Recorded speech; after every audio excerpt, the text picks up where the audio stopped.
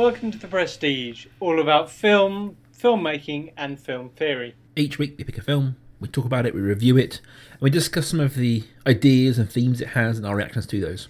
And as always, we end with our recommendations of further reading, further watching, inspired by the film of the week. But before all that, we have a little catch up on what else we've been watching. So Sam, what else apart from our film of the week have you been purveying this week? Right, well this week I don't know whether it was this week, the end of last week. We started watching the latest series of House of Cards.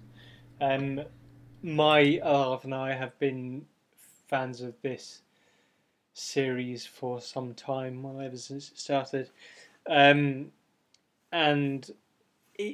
thought after the American election last year that House of Cards didn't have anywhere to go, but the new season is very good. So we are currently about halfway through season 5 of House of Cards. I think I've seen the first 3 of those. I've seen up to the point where he becomes president. Right. Okay. And then I haven't seen any more after that. Right. It's great. Carry on. People say good things about it. I just honestly haven't got around to watching it. It's in the epic to watch pile that I constantly live with. How about you? It's interesting because I often up and down discuss the fact that with my young daughter I don't get to watch much in a day. So I've kind of embraced watching things she can watch, things I can watch with her. Now she's only 9 months old, so she isn't really watching. She's more watching what she's in the room with me.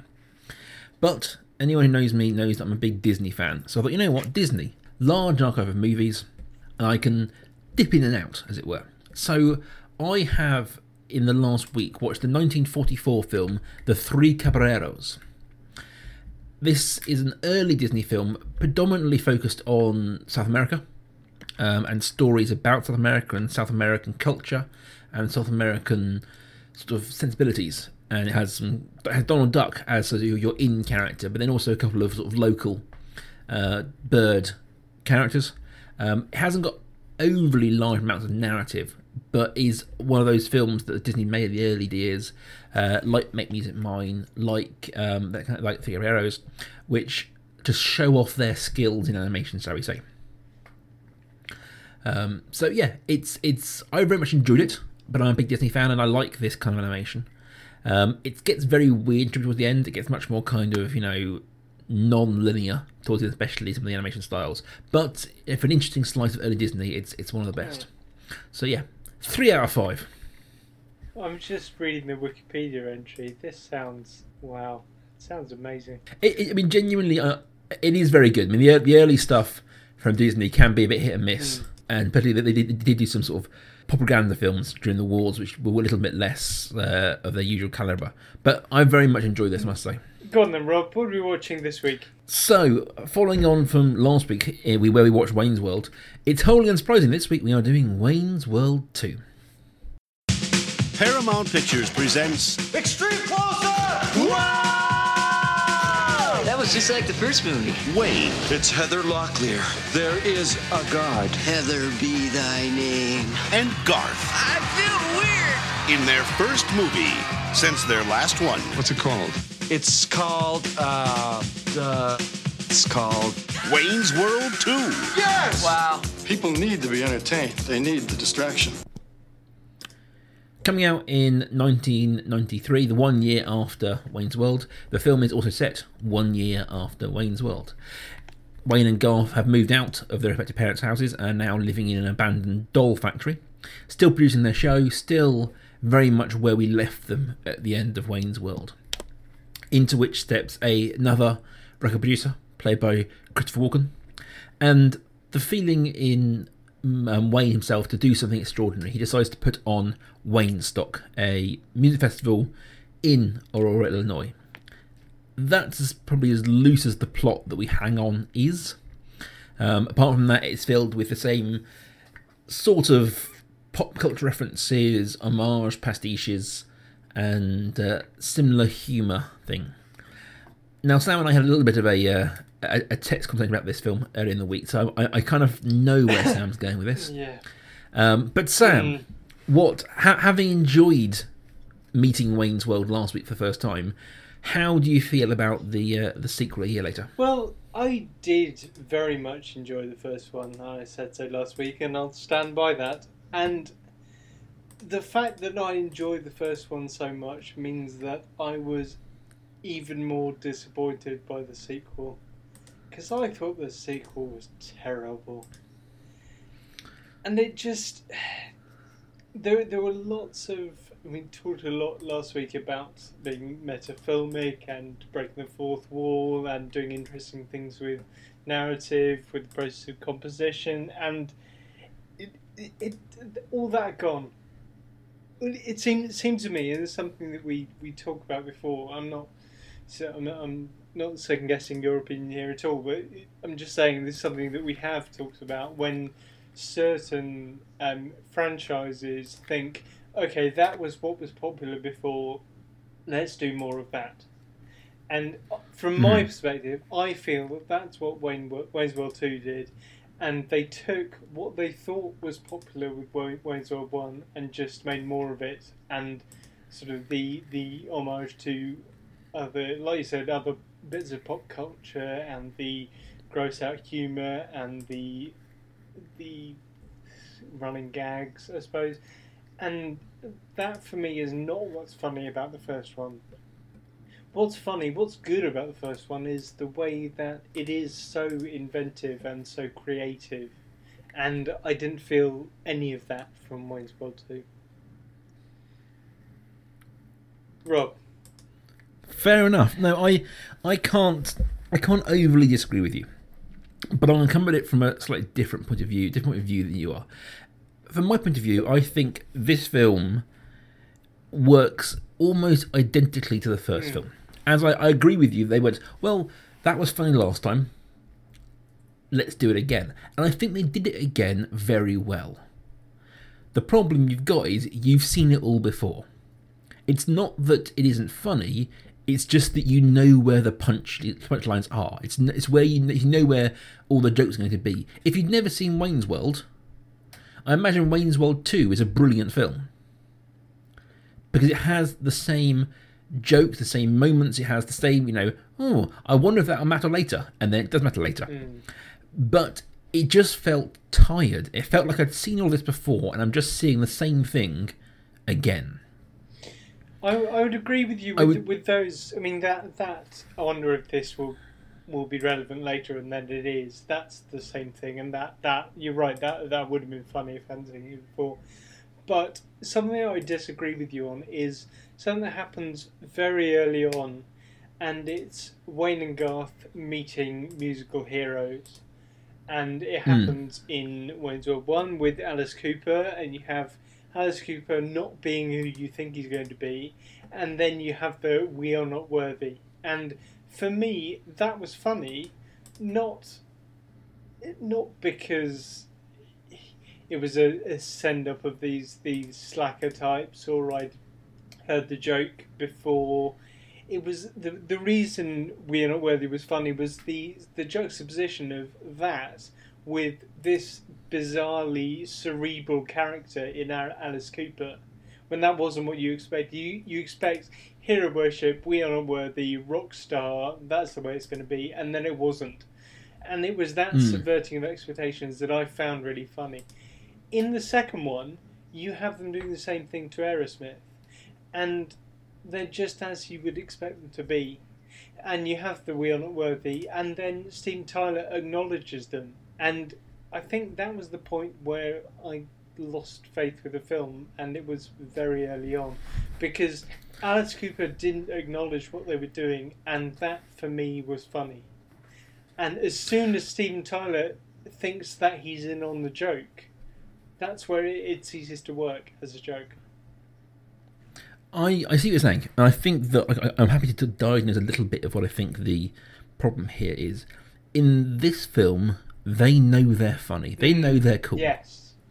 And the film both films feature a kind of backstage scene. In the first one, it's it's the candy store. They are backstage with their heroes. They are the nerd kids who have got these tickets to meet their idols. In this film, there's this real sense of injustice that they've been cut out of the real backstage and are left to deal with these clearly who they're looking down on out of towners. Yeah. And the places where the film's repeating itself, it felt smug. It felt superior to its material. Exactly, yeah. And one thing you can't say about Wayne's World is, that being said, now I want to add a lot of caveats to this, is I think the film is very good in certain places. But I would say that those are the places when it was actually genuinely inventive compared to the first film. Now, I made a short list of these things as I was writing down, and it is a short list, but I feel that these little moments really worked well. All these things. First of which is the inclusion of the character Del Preston. Del Preston is this kind of roadie from England who they bring in to help them run Wayne Stock, and I genuinely love Del Preston. I think he's a brilliant character, and he's that kind of character that you feel on paper he's getting repetitive, and he just doesn't. He just gets weirder and weirder and stranger through the film, and I genuinely love that character. Secondly, there is a scene which I don't want to give away you know what, spoilers alert for here. There's a scene in which they are spying on Cassandra. She's on a date with another record producer. Remember this, Rob Lowe last time. This time it's Falcon, which I think that's a plot I was wholly bored with because it's going to work out clearly. We've been there before, but there's a scene in which they're spying on them, and the Wayne and Garth and their two cameramen are in disguise. And whilst this time I knew where the joke was going, the first time I watched it, I genuinely didn't. And they end up in a gay club, and there's this wonderful moment in which you suddenly twig they're all dressed as the village people. And I didn't didn't twig when I first saw it. Then you get this sort of play moment, and then to top it off, this recurring character of this naked Indian pops up and completes the quintet. And that was lovely. That's a lovely slow build moment that you don't see coming. I really like that. The other one is the fight between him and his father-in-law. Yes. I'm a big fan of Japanese Hong Kong kung fu films. And that kind of whole kung fu exploitation, and that it was pitch perfect. It was, before Tarantino went and did a serious version, this was a comedy version of everything about that, and I loved it.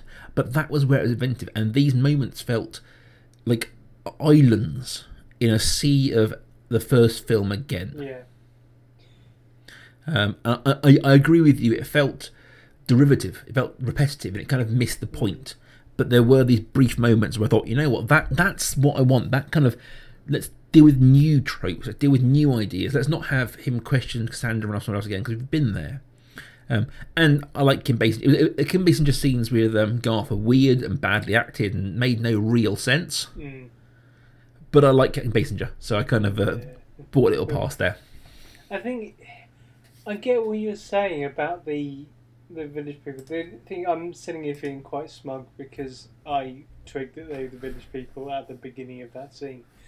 And I just thought, this is a long build up to a village people punchline, and I can't be dealing with that.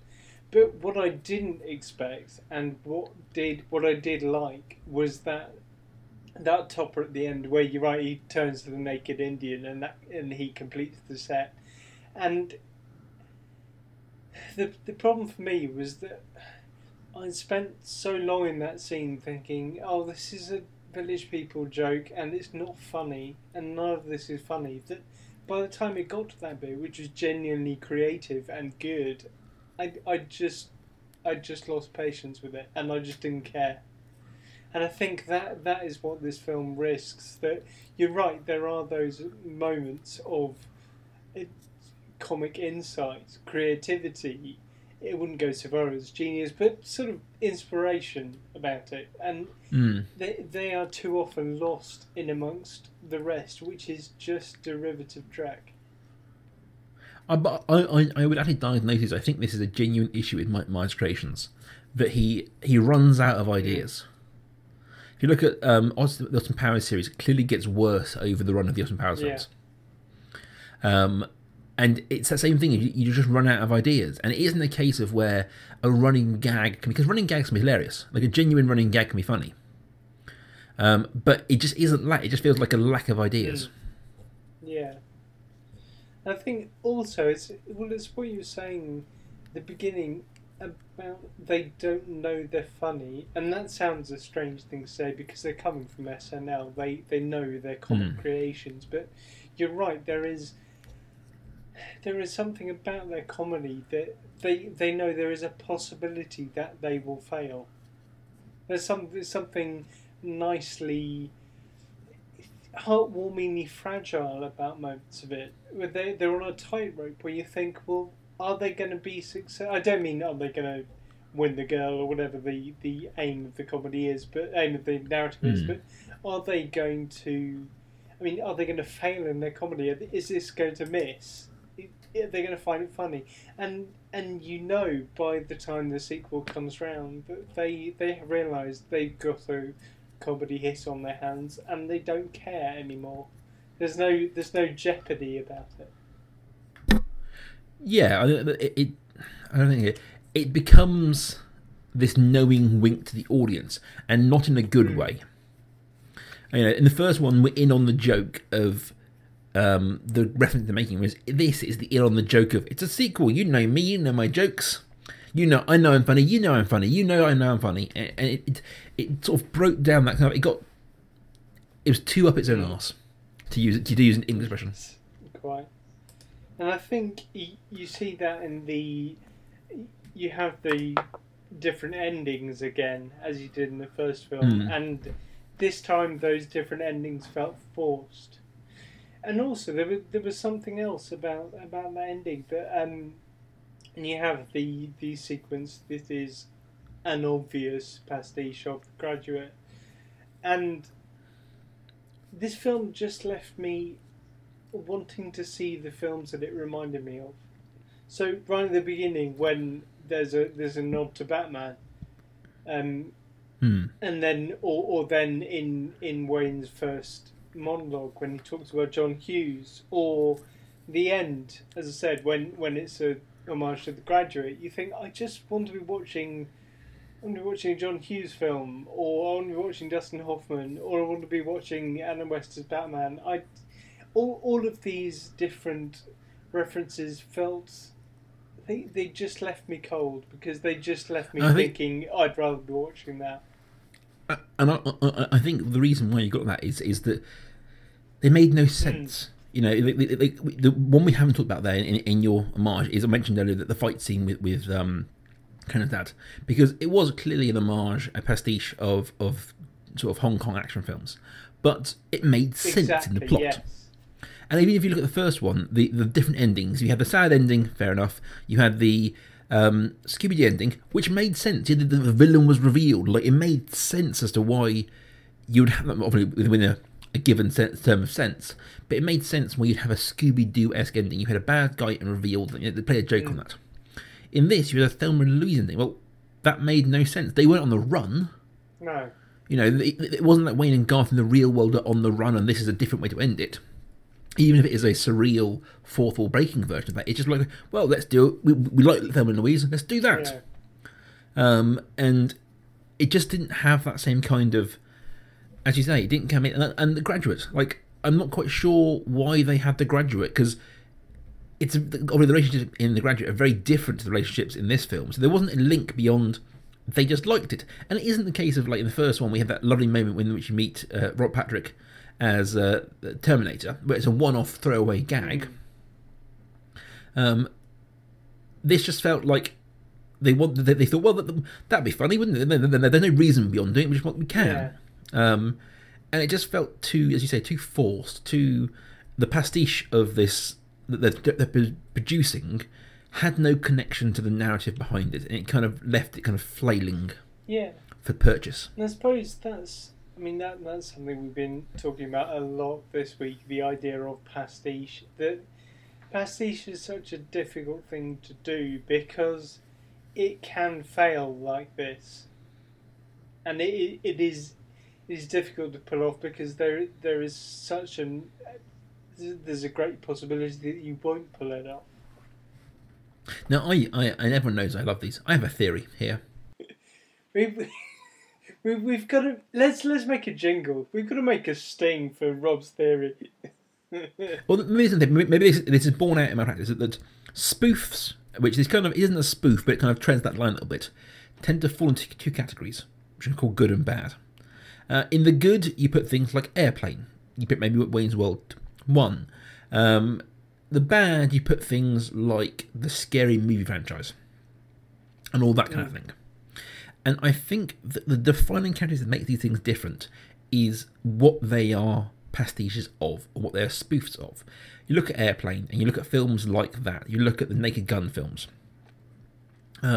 Very, very often in those films, they are spoofing a trope. So they are spoofing an idea, a thing that becomes Wayne's World 1, the reveal, the Scooby-Doo reveal. But that isn't. It wasn't as a Scooby-Doo moment. It's a trope within Scooby-Doo. Airplane has it's mocking some, be it jive talking or be it other scenes, but you aren't mocking it generally a particular moment in another film. No. Whereas when you hit Wayne's World 2, they are pastiching moments in a film, actual moments, rather than a trope that we all understand.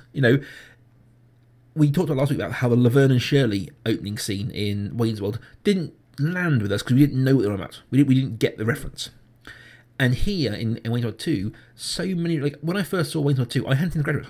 Right. Because I was the wrong age. So that whole scene made no sense to me. Now it does, it makes more sense, but it's just like I don't know why. Whereas if you look at things like Airplane, like it's a visual gag on a trope, and this film had moments. There's a scene in which they right earlier that they crowd surf at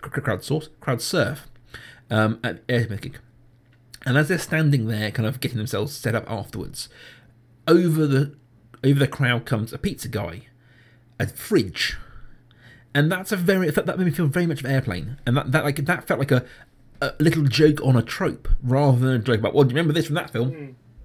And particularly with the Scary Movie films, the pastiches in those, they are very, do you remember this? Or what happened if, the Matrix got their back kicked out while they fell over? They're mocking particular moments in a film. And it doesn't land in the same way that if you want to mock a trope or an idea or even a filmic meme that infects. One of the things that I find so memorable about Scream is that moment where someone says they make a thing about not going upstairs and then going upstairs, and that's not mocking a movie. That's not taking apart a particular moment. That's taking a swipe at a whole swathe of horror movies. That's a whole genre. That's not even a trope. They're mocking something, as you said, something much bigger. And that's how it lands. This universality, for want of a word, is how these jokes land. And this film felt too much like it relied on inside knowledge. And the first film had a little bit of that. You got some jokes around the kind of the heavy metal scene, but this film didn't feel quite as general, and thus the jokes felt a bit more kind of like, well, we know that Mike Myers likes The Graduate. That's all we know. It isn't a trope been done to death that requires mocking or can be used. It's just going, look, Graduate. I think, and I think what you're saying is that one of the things that makes a good pastiche, a good spoof, good, is that it will work as a creation, a filmic creation, or as a book, independently of the knowledge of the audience. So you don't have to have seen particular films to find that moment in Wayne's World 1 where he opens the door in the diner and there's a Bond montage going on. You don't have to have seen a particular film to find that funny. There is something really clever and really funny about the fact that he is talking about that and turning the camera to mention that within this film. The thing is, with Wayne's World 2, so much of the humour relies on the fact that you have to know what they're mocking. And even in the case of the Graduate pastiche, I didn't feel that there was anything funny at all. What was funny about that? Any of that? It felt indulgent in a way that the first one didn't. Yeah.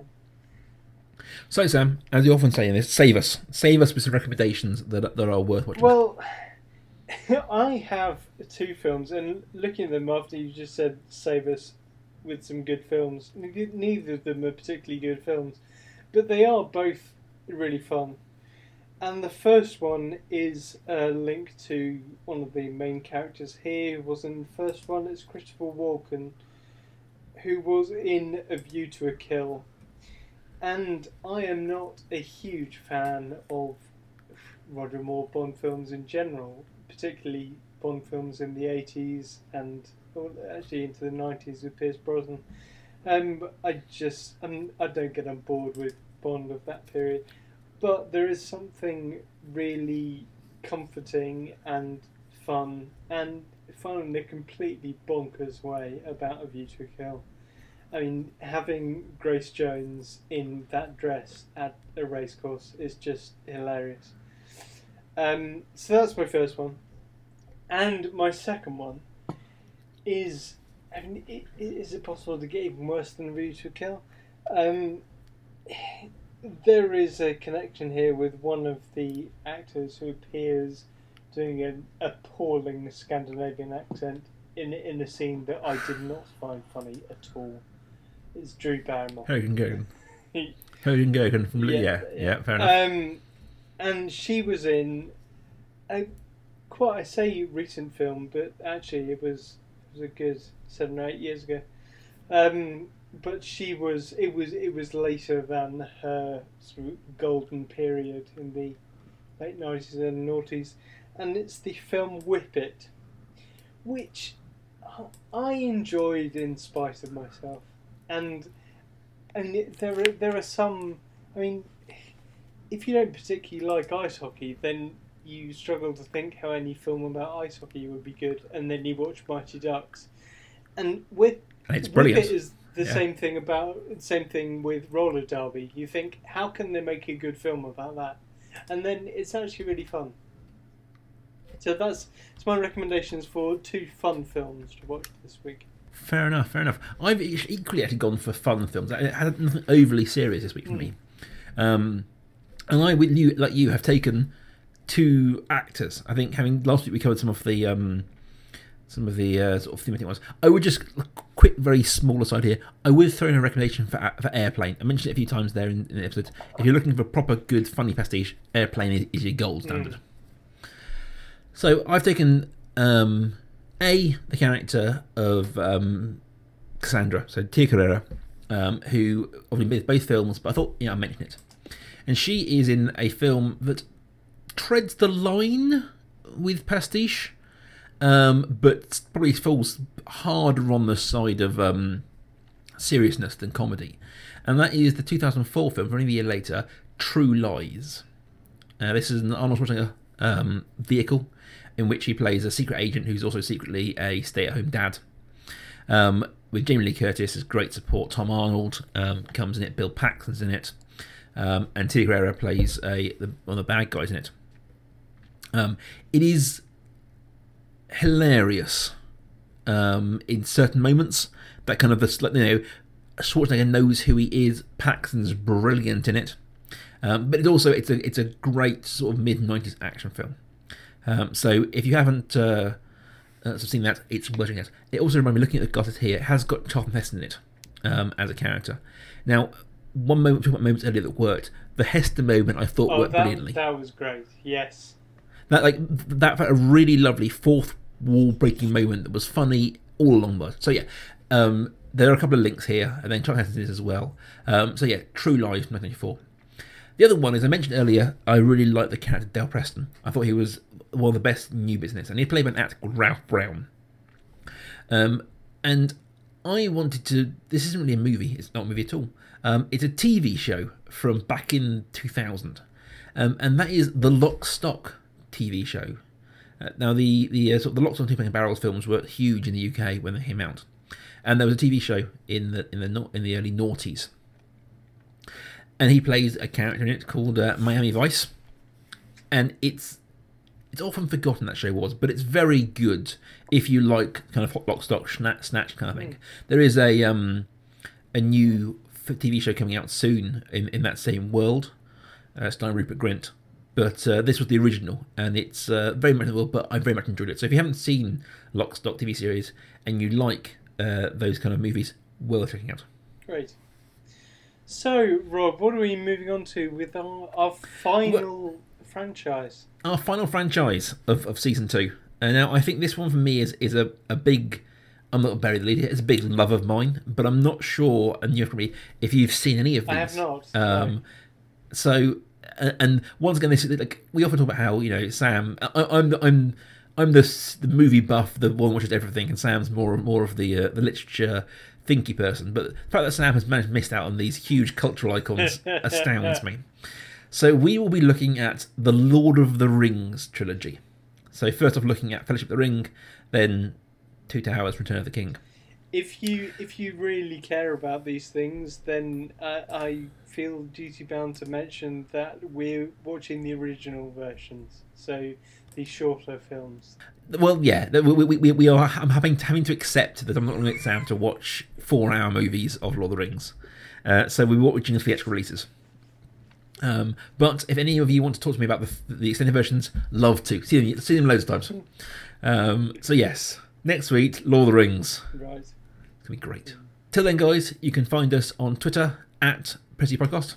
Just me at life_academic. Or just me at Rob Kaiju. And we'll see you here next week.